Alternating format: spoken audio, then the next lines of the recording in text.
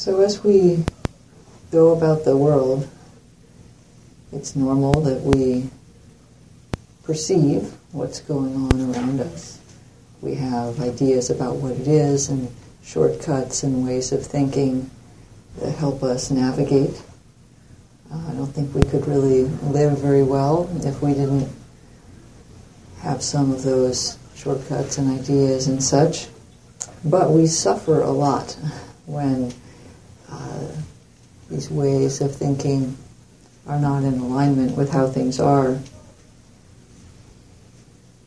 As a simple classic example, there's the case of the snake and the rope, right? Is that you open the garden shed and you see something coiled there and your heart leaps and you say, snake. And the whole physiological reaction happens with the adrenaline. And then, you open a little bit more and the light falls on it and it's a rope. And you realize, oops, okay, just a rope. But still you feel that in your system because we're pretty biologically cued to be afraid of snakes. Things that can cause instant death have been hardwired into our biology. So snakes, spiders, and falling in particular.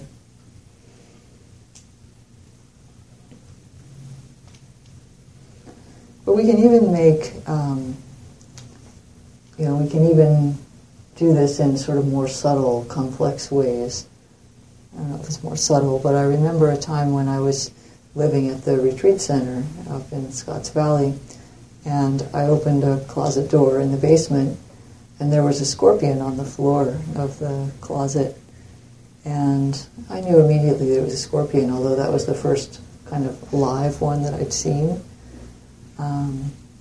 And it took me a moment to take in that that's really what it was. I sort of thought they were desert creatures, but apparently they can live in a lot of different climates. I learned that. And so then I thought, whoa, I guess I have to do something about this. I was the only one there. So I had all this fear around scorpions because I know that they can sting, and they don't look, they're designed to look really menacing. I think that's part of their stance in the world, is that they just look really threatening. So I actually just closed the door and I went and I read online about how to take care of scorpions. I wanted to try to catch it, of course. Turns out you can catch them like spiders. You just get a big container. So I did that because I've caught zillions of spiders in my life. But this is a really big spider. But I have to say that I totally prepared myself. I wore gloves and boots, and I got this large, wide-mouthed Tupperware container from the kitchen and a big, long spatula to kind of help get it in. I was really prepared because I was very afraid of that scorpion.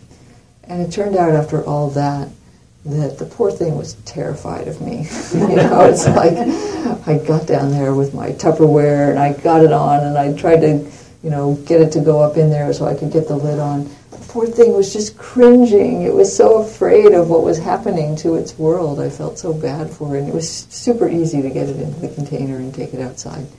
So after all that, my perception was telling me, my stories were a little bit out of proportion to what was going on there.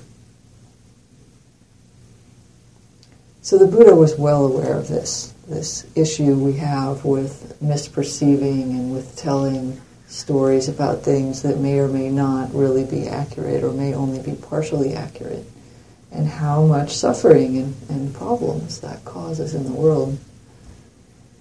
So he asked us to attune to 3 particular qualities. So to develop 3 particular perceptions that we often don't see very clearly.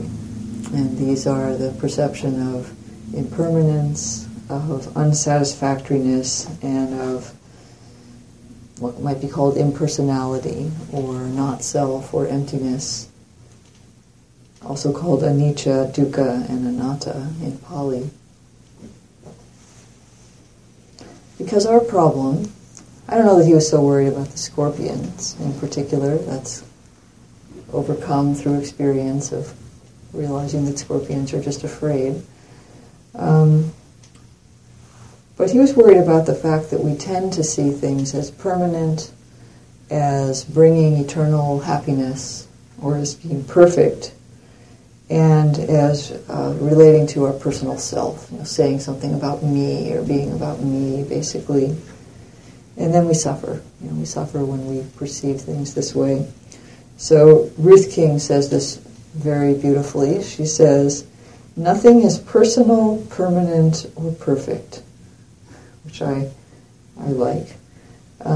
So examining this tendency to misperceive and paying more attention to these three characteristics actually creates doorways to liberation from suffering.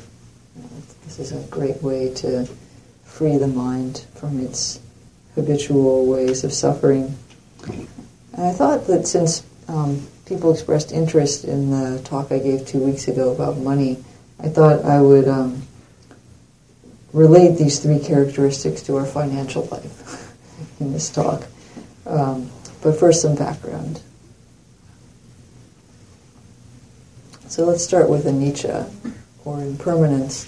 The word actually means inconstancy, or inconstant. Nicca, the word that's being negated, doesn't exactly mean permanent. It means constant, and you can sort of feel the difference between those, right? So it basically means that there's anicca, means that there's change or fluctuation. The Buddha often spoke in terms of arising and passing. But there are things that don't really completely pass away, they just change. And so this is maybe inconstancy might be better. It's actually a very central insight. Maybe the central insight in early Buddhism is to understand deeply impermanence. But it's interesting, right? Because what is so special about impermanence or inconstancy? If you walk out on the street and you say to somebody out there, do things change or do they not change? I would guess 100% of people would say that they change. This is not news to anybody that things change. And yet, there's a discourse that says, better than 100 years lived without seeing the arising and passing of things is one day lived seeing their arising and passing. So it's pretty important. And there are even suttas that say that observing arising and passing of experience, just sitting and observing that, is sufficient to lead to full liberation. So that sort of might get your attention.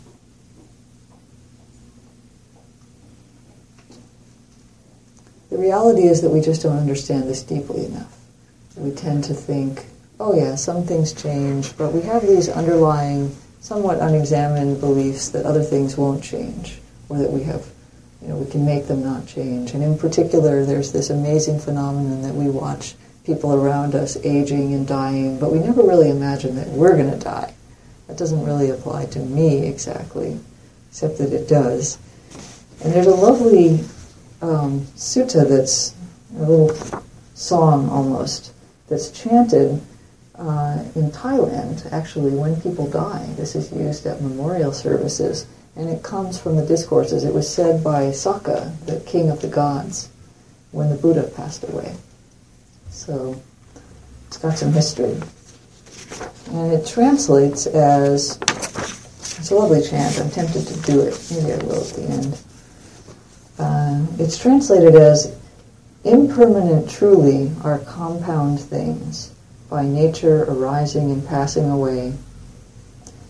When they arise and are extinguished, their eradication brings happiness. I actually like another translation, which is, all conditioned things are impermanent. They are of the nature to arise and pass away. Those who understand this truth deeply will live happily. So I think that's interesting. Those who understand this truth deeply will live happily. So there's happiness to be found in observing arising and passing, and finding the delight in things changing and going away. So we might think, how can that be? There are things that would go away that I would be very unhappy about, and have been in my life, and will be. My health, for example. When that's not good, I'm not happy, right? But it does change, so we have to expect that. So what is being pointed to here? What could be delightful about that change? And that's getting more into what the Buddha was thinking when he said this is profound and liberating. So we can start with the everyday. This is a poem by Jane Kenyon. I got out of bed on 2 strong legs. It might have been otherwise. I ate cereal, sweet milk, ripe, flawless peach. It might have been otherwise. I took the dog uphill to the birchwood. All morning I did the work I love. At noon I lay down with my mate. It might have been otherwise. We ate dinner together at a table with silver candlesticks. It might have been otherwise. I slept in a bed in a room with paintings on the walls and planned another day just like this day. But one day I know it will be otherwise. So this is, I think, what I would call genuine equanimity, in that there's a true enjoyment of life. There's a richness and a fullness because this person is taking in everything that he or she is doing.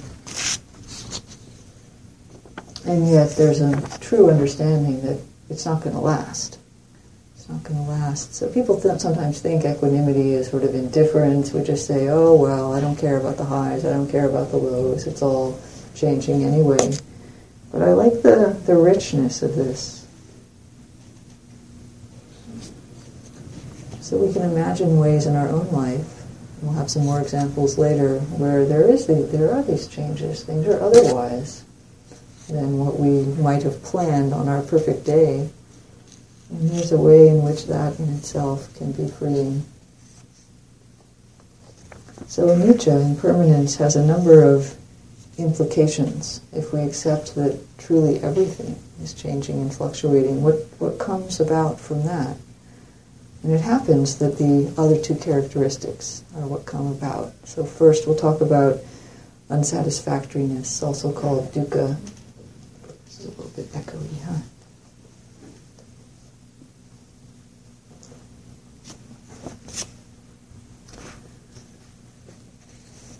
So if everything is changing and fluctuating, nothing can provide a stable, lasting, never-ending form of happiness.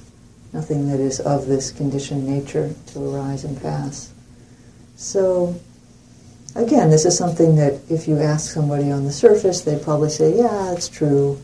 Everything's going to change, and so I shouldn't rely too much on anything.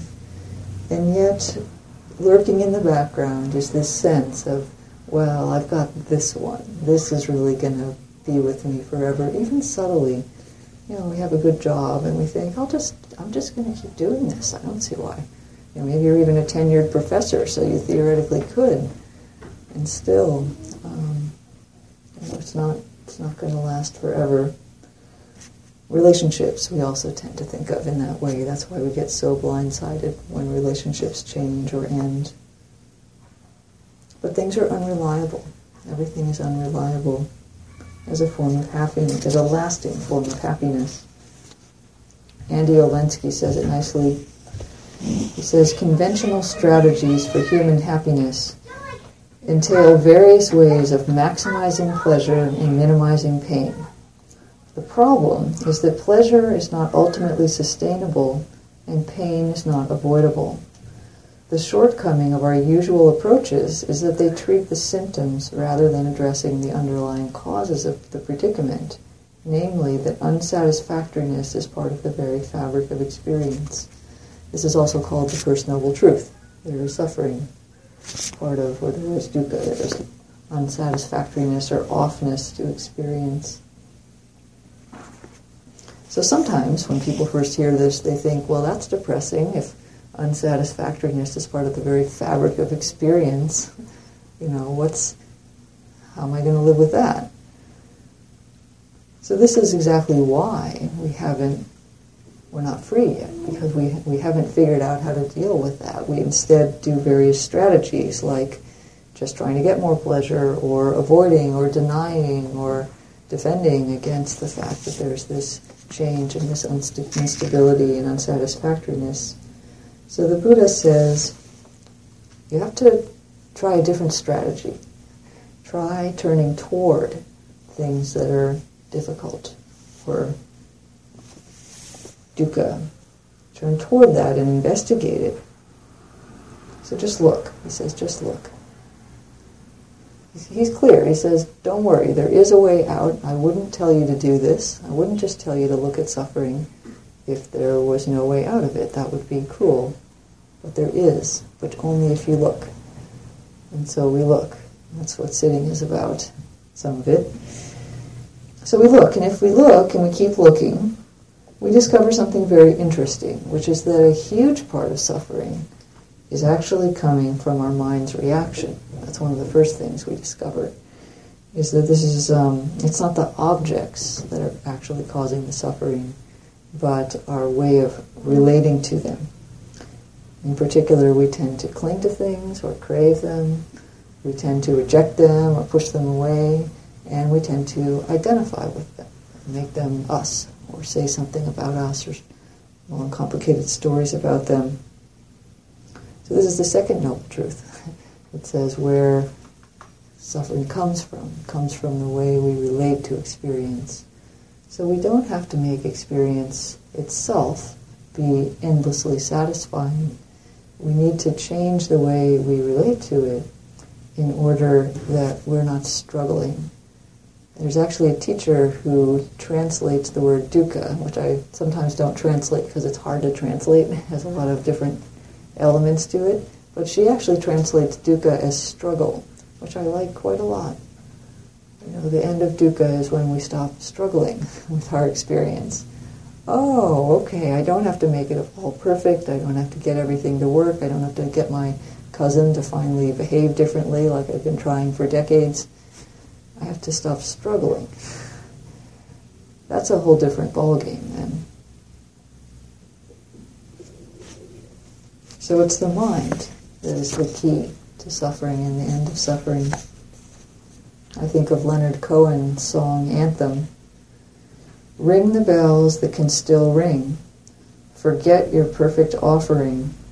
There is a crack in everything. That's how the light gets in. So this is an acknowledgement that things are not perfect. They're not perfect. But we could relate to that either as, oh, that's terrible. Everything is perpetually going to be imperfect. I'm always going to struggle and suffer. Or we could say, forget about perfection. I'm going to offer anyway. That's how the light gets in. It's the attitude. It's the perception, the way we relate to it. Just accepting how things are and being content with that, which sounds like such a defeat to our egoistic mind. It's actually, first of all, difficult, but is the key. There's a sutta that has a line in it, contentment is the greatest wealth. Contentment is the greatest wealth.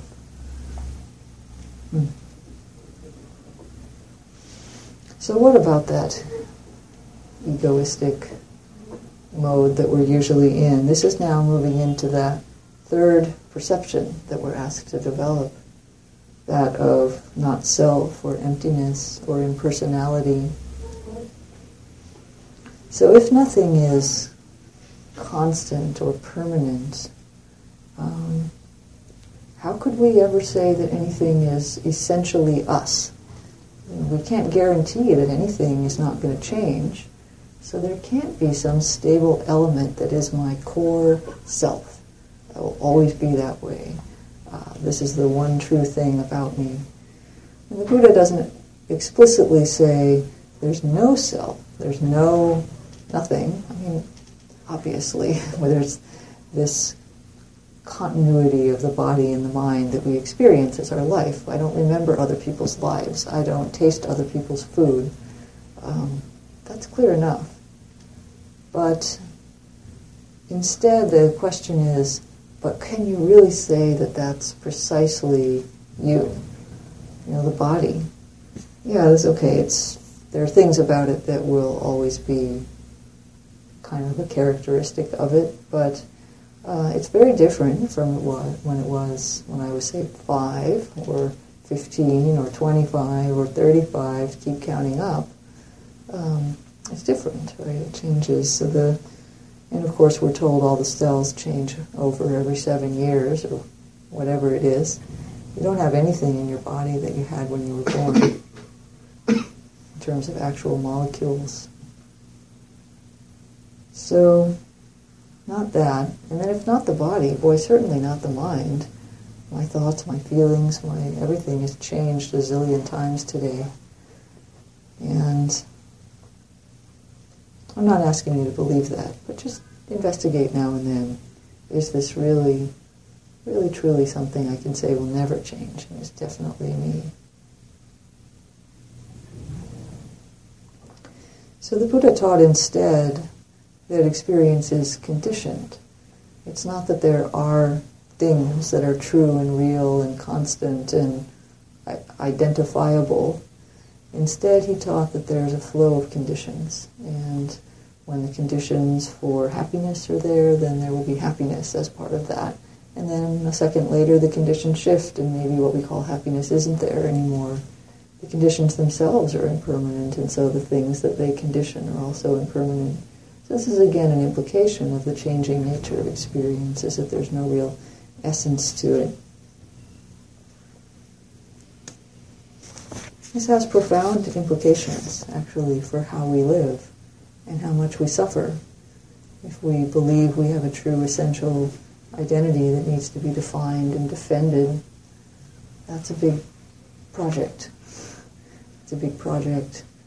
If we can be more fluid with that, it's a lot lighter and easier. I'm not saying you can just decide, and now you have to practice to bring this about, but that's the aim. This is a lovely part of a song from Robert Hall. Sensation without drama, presence without history, no story to be told. Sensations move like blinking stars. The body has no form, no familiar shoulders, no arms to make us warm. Only life emerging now. This refers to the kind of meditation that I was encouraging with the direct experience of breathing, for example. There's no such thing as lungs. As when we're sitting in meditation, feeling the body from the inside, we might say, oh, my lungs are expanding and contracting. But what does that really mean? Those are words, those are concepts. The experience is something more like the flicker of sensations. No story to be told. So we're talking about perception, a normal function of the mind.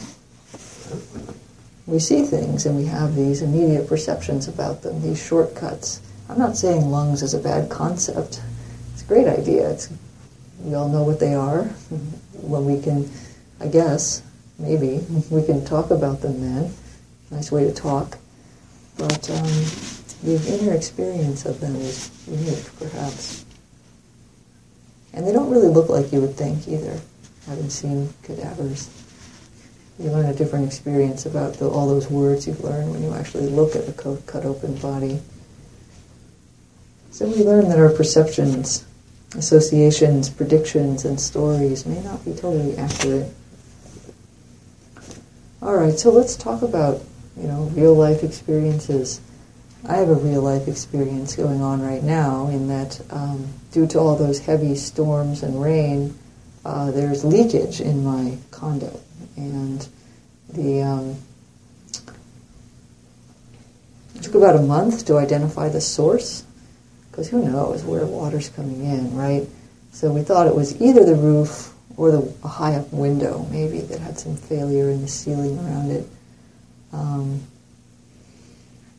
And there was I watched my mind, there was this incredible temptation to identify the one cause. It's like, what is the cause of this? This is our scientific mind saying, cause, effect, there's one thing. So it was going to be either the roof or the windows, and we had to rule one out in my mind. And this wasn't exactly a neutral choice, by the way, because if it's the roof, the HOA pays for it. If it's the windows, I pay for it. So I could see my bias also in which one I wanted, but we know that's not reality. We need to investigate neutrally. Actually, though, I noticed my linearity and my unitarity of wanting just one thing, and so I actually began to suspect that they might both be leaking. And then it turned out, after quite a bit of investigation and tests and so forth, that the biggest contributor was actually some siding on a roof structure, not the roof itself. Some siding on a part that was sticking up, which was not on our original list, but... so you never know. How often have we looked for the cause of suffering, and we're sure it's either this or that. We're sure it's either my fault or her fault, and in the end, it was like, the dog's fault or something. It's like, who knows, right? We don't really know. Actually, the window was leaking too, so there were two different things. But in all of this, I could also see my mind leaning toward these misperceptions of the three characteristics, right? I had this idea of, why is that siding leaking? How come it didn't leak last year? What's wrong with it? Well, things are impermanent. Another year of wear, of sitting in the sun, of wind and rain blowing on it. Then a little gap opened up between a couple of the siding boards. It happens. Actually, it was a knot that fell out of the wood, created a big hole. This happens. Stuff doesn't last. And then I thought, well, gee, and this whole thing is so challenging. Why is it so difficult to figure this out? Well, because it's not perfect. Things don't go that well. You have to call people and get them to come up and look at the roof, and sometimes they're busy and distracted and they don't actually see the problem, and you have to call them back, and so forth. Or did I believe somehow that there should never be a need for repairs? My house should just be perfect forever. Or that I also was tempted to think that this was somehow a message for me personally. It's like, well, this is just showing that something or other, something about, your background. Or the other thing is that the Buddhist suttas, my mind is so attuned to the Dharma teachings. There are teachings in there about leaky roofs, actually, and that is said to be an analogy for the self, basically the hindrances and the defilements of the mind are said to be like a house that has a leaking roof and just allows stuff to come in. Whereas if you're totally virtuous and have a well-controlled mind, it's like having a nice house that doesn't let stuff in during the winter. So I'm doing all these analogies in my mind, like, oh, is this saying something about my conduct in the world? Should I look at my virtue? I guess that's interesting. This is my associative mind. You can see something about how my mind works. Or that it'll never get repaired. It's like, oh, this is going to be forever. And then it's going to be another problem after this. It's going to be a permanent challenge to go through. Now, I didn't get too caught in all these, but I watched my mind, having these ideas. And I know that if we're not careful, we can run off with stories like that, and that will really suffer a lot. Remember Ruth King's summary, nothing is personal, perfect, or permanent. That's just how it is, and so we deal with it. So then, let's turn to this famous topic of money that we've been considering. Consider some subtle beliefs we may have about money. Is money constant? Do you believe that your money is permanent? It's in the bank, that's how much you have. You'll have that same amount unless you spend it. Or can money come and go without your complete control? Right? It can go up and down. Or we have an idea kind of vaguely in our mind, especially if we're younger, of, okay, I'm not earning that much now, it's my first or second job, but there's going to be kind of this growth over time. I'll get a better job next time, or maybe if I work hard enough at this, I'll get promoted or something, or I'll be able to move somewhere and do something better. So there's kind of this sense of this, this upward trend. But it doesn't go that way necessarily. In quite a few number of people's lives, the money goes up and down, actually. You'll have some huge expense you didn't know about. You'll be unemployed for 3 or 4 years. Who knows? You'll suddenly have to support your parents and spend a lot of money that you didn't expect to. Or who knows? Or you'll get really interested in the Dharma and quit your job and just go on retreats for about 5 years and then realize, oh, so, who knows what's going to happen to your mind. Once you undertake this practice, all bets are off, So money is definitely not permanent and constant. Can money make things perfect? If I had the right amount of money, that would be, it's always just a little more than we have, right? Just a little bit more would be, then I'd really feel a little bit more secure. Does it provide endless, unadulterated happiness? If I just had $500,000 in the bank, then, I'd still live my frugal lifestyle, but I'd have that and I'd know and it would be fine. But actually money requires management. You could just stick it in the bank, but wouldn't you want to invest it maybe? And of course you'd have to decide who your financial advisor would be, and then you have to decide, do you trust that person? And then, when do you want to put it in a retirement account and protect it from taxes? But if you put it in there, you can't get it out earlier, so you effectively don't have that $500,000 available to you. Money requires decisions and thought and planning. So there is a base level that matters. I'm not saying that's not the case, that's been found, but beyond that, turns out your mind matters more. Your mind matters a lot more. Do you think that the amount of money you have says something about you? If you had more, you'd be a better person in some way. Or does it say something about other people? People who are doing very well, or who started a business and it succeeded. Is that different than someone who started a business and it failed? You may say, no, I wouldn't be that shallow. And, for the most part, that might be true on average, but there are subtle ways in which these things are true. We need to look pretty carefully at that. Even cases where we're judging folks who are, we have a lot of homeless people here, and occasionally we may have a stray thought about laziness or alcohol dependence or some such, and these things are just to be noticed. You're not a bad person for any thoughts like that. We also have very racially biased ways of dealing with money in this country. The system is set up to favor white people, essentially, in terms of getting loans, in terms of getting jobs, in terms of buying houses, and even how they're treated. There's access to all kinds of things that we don't like to think about so much. But it's there, silently perpetuated. So money is not very neutral for different people. It's different effects for different people. So money is starting to look a lot like dukkha, actually, when we look at this more carefully. But it certainly has all of the three characteristics. And it can be a mirror for us to see the way our mind works.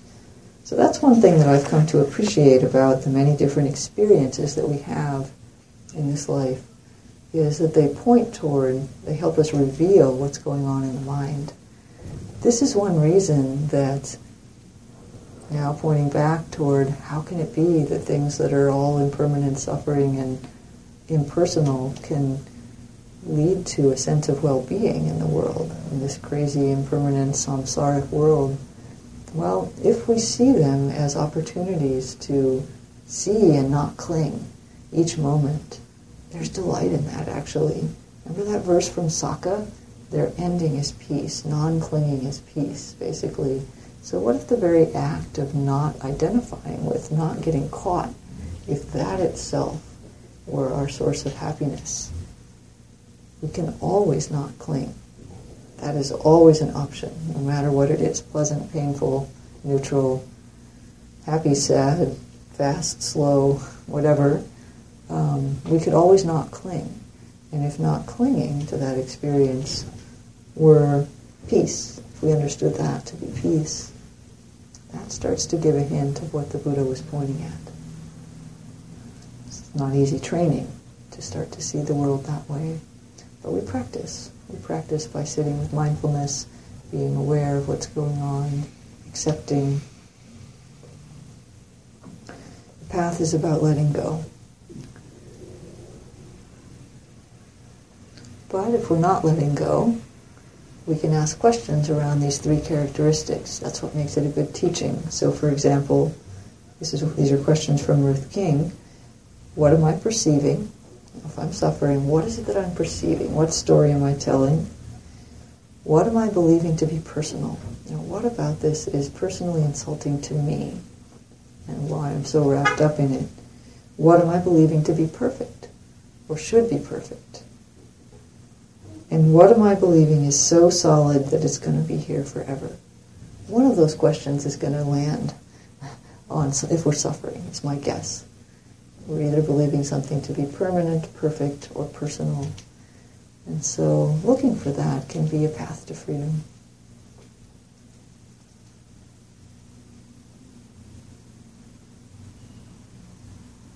So these are my thoughts on these three characteristics in our everyday world and how they can inform the path toward finding peace with experience, no longer struggling so much with just the way life is.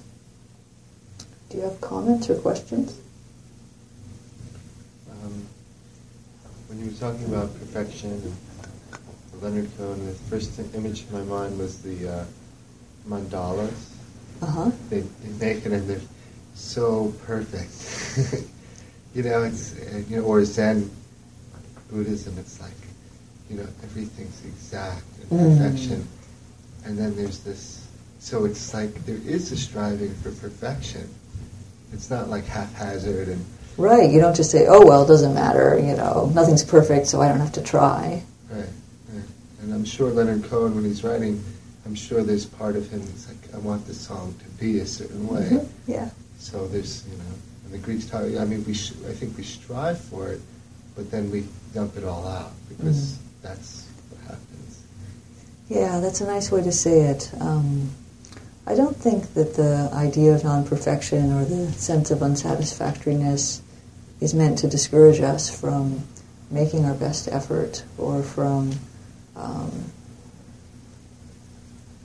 attempting to create beauty and balance in the world, because I see that as kind of a form of honoring and showing reverence for our way of being in the world. It has somehow to do with virtue and beauty for me. I'm reminded also, though, of the carvers in China who would make these perfect doors that had these beautiful, very complex inlaid jade and carved wood and everything. And then on the back they'd make a little cut in it so that it was not quite perfect, so it wouldn't offend the gods. Yeah. And I just noticed my own thinking how I use the word dump out. Uh-huh. And I realized, well, that's a dangerous thought. Or not a dangerous, but wow, that's how I see it, that change. But really, there's nothing that it changes form, meaning that they'll put it in a river, or they'll send it off into the ether, but it doesn't really die off, it changes form. So it actually, in some level, it doesn't die. It kind of goes somewhere. You just have to let go of the notion where it's going to go.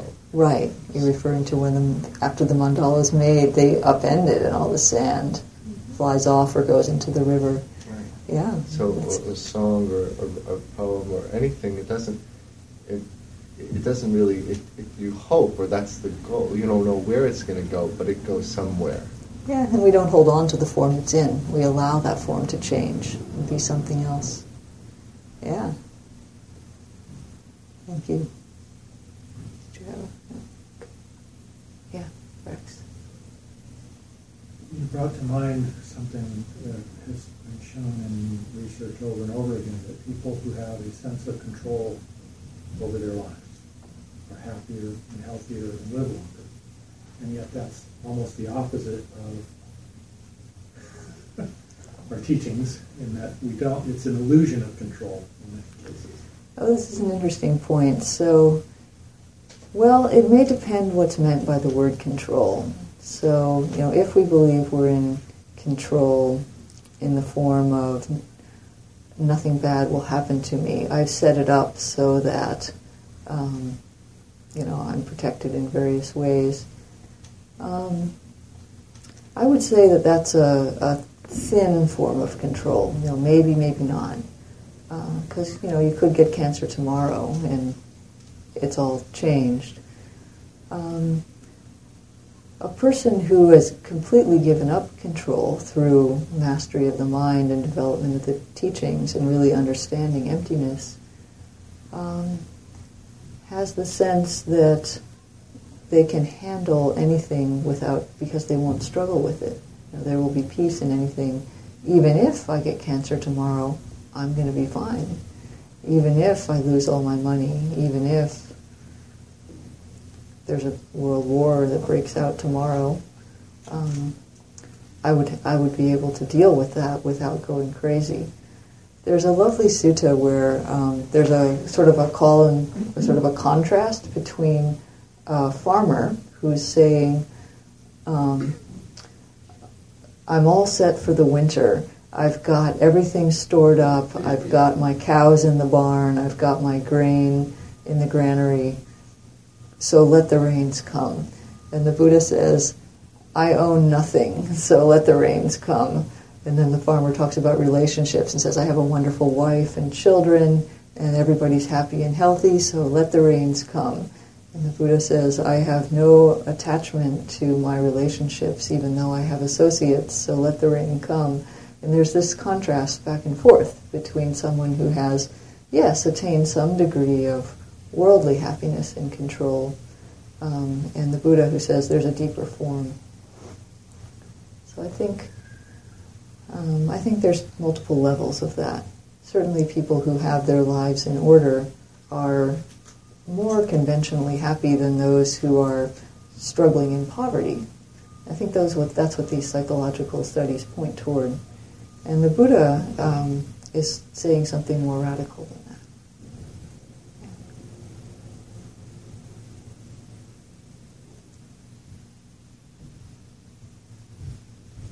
Just like when you talk about stress and how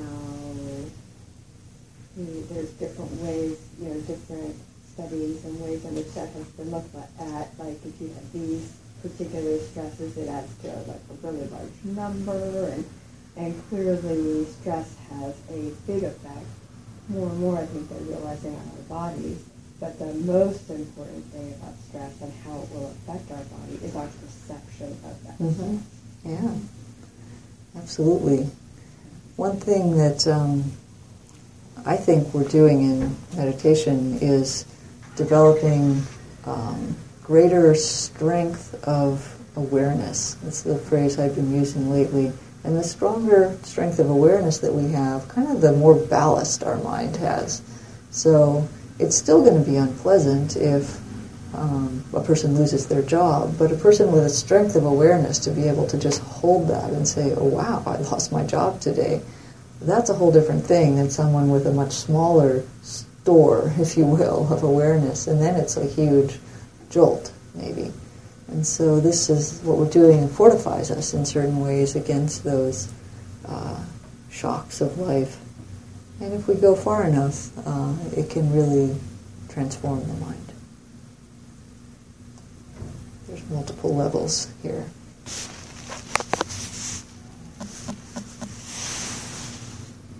Yeah. It is kind of interesting when we have a conversation with someone that doesn't have the practice.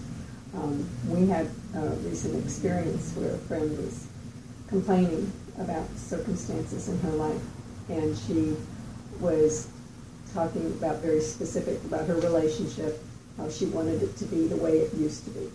And so I said, that's clinging. And so I tried to get her to understand the concept of what clinging was and how that could lead to suffering.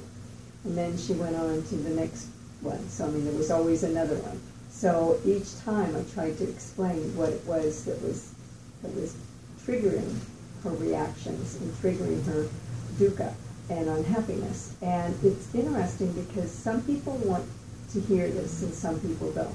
That's and true. So at the end of the conversation, I realized I did my best to try to get her to understand how important it is to appreciate what she does have and to look at the good points, because she does have someone who is constant, even though she's not as happy with the relationship. He is very constant in what he does and very reliable. And so, to try to point out the positives and to have her focus on the positives rather than the negatives. And that's the interesting thing about people. When they're at a certain place and they're very, very unhappy, it's pretty much engulfs them. And it's really, really hard for some of them to see anything positive. And so, it was an interesting conversation because I felt like I did what I could, but it really isn't going to be long-term satisfactory for her, because probably as soon as I leave, she's going to forget everything I said and go right back to the way she was, and focusing on all the criticisms and not thinking of any of the positive experiences that they've had in the entire relationship. And she's focusing on is all negative. So it's Yeah, it's hard to sometimes know the best way to meet a person. Sometimes we're directly saying teachings. Sometimes we're just planting seeds. Sometimes it's more subtle than that, even.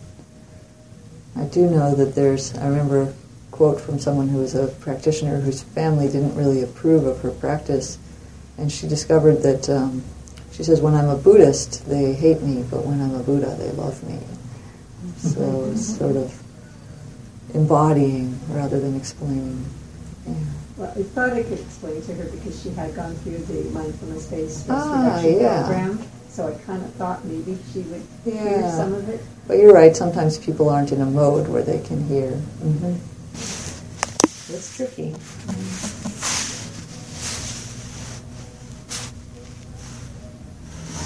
We'll stop because we're at the end. Thank you for listening. To learn how you can support the teachers and Dharma Seed, please visit dharmaseed.org/donate.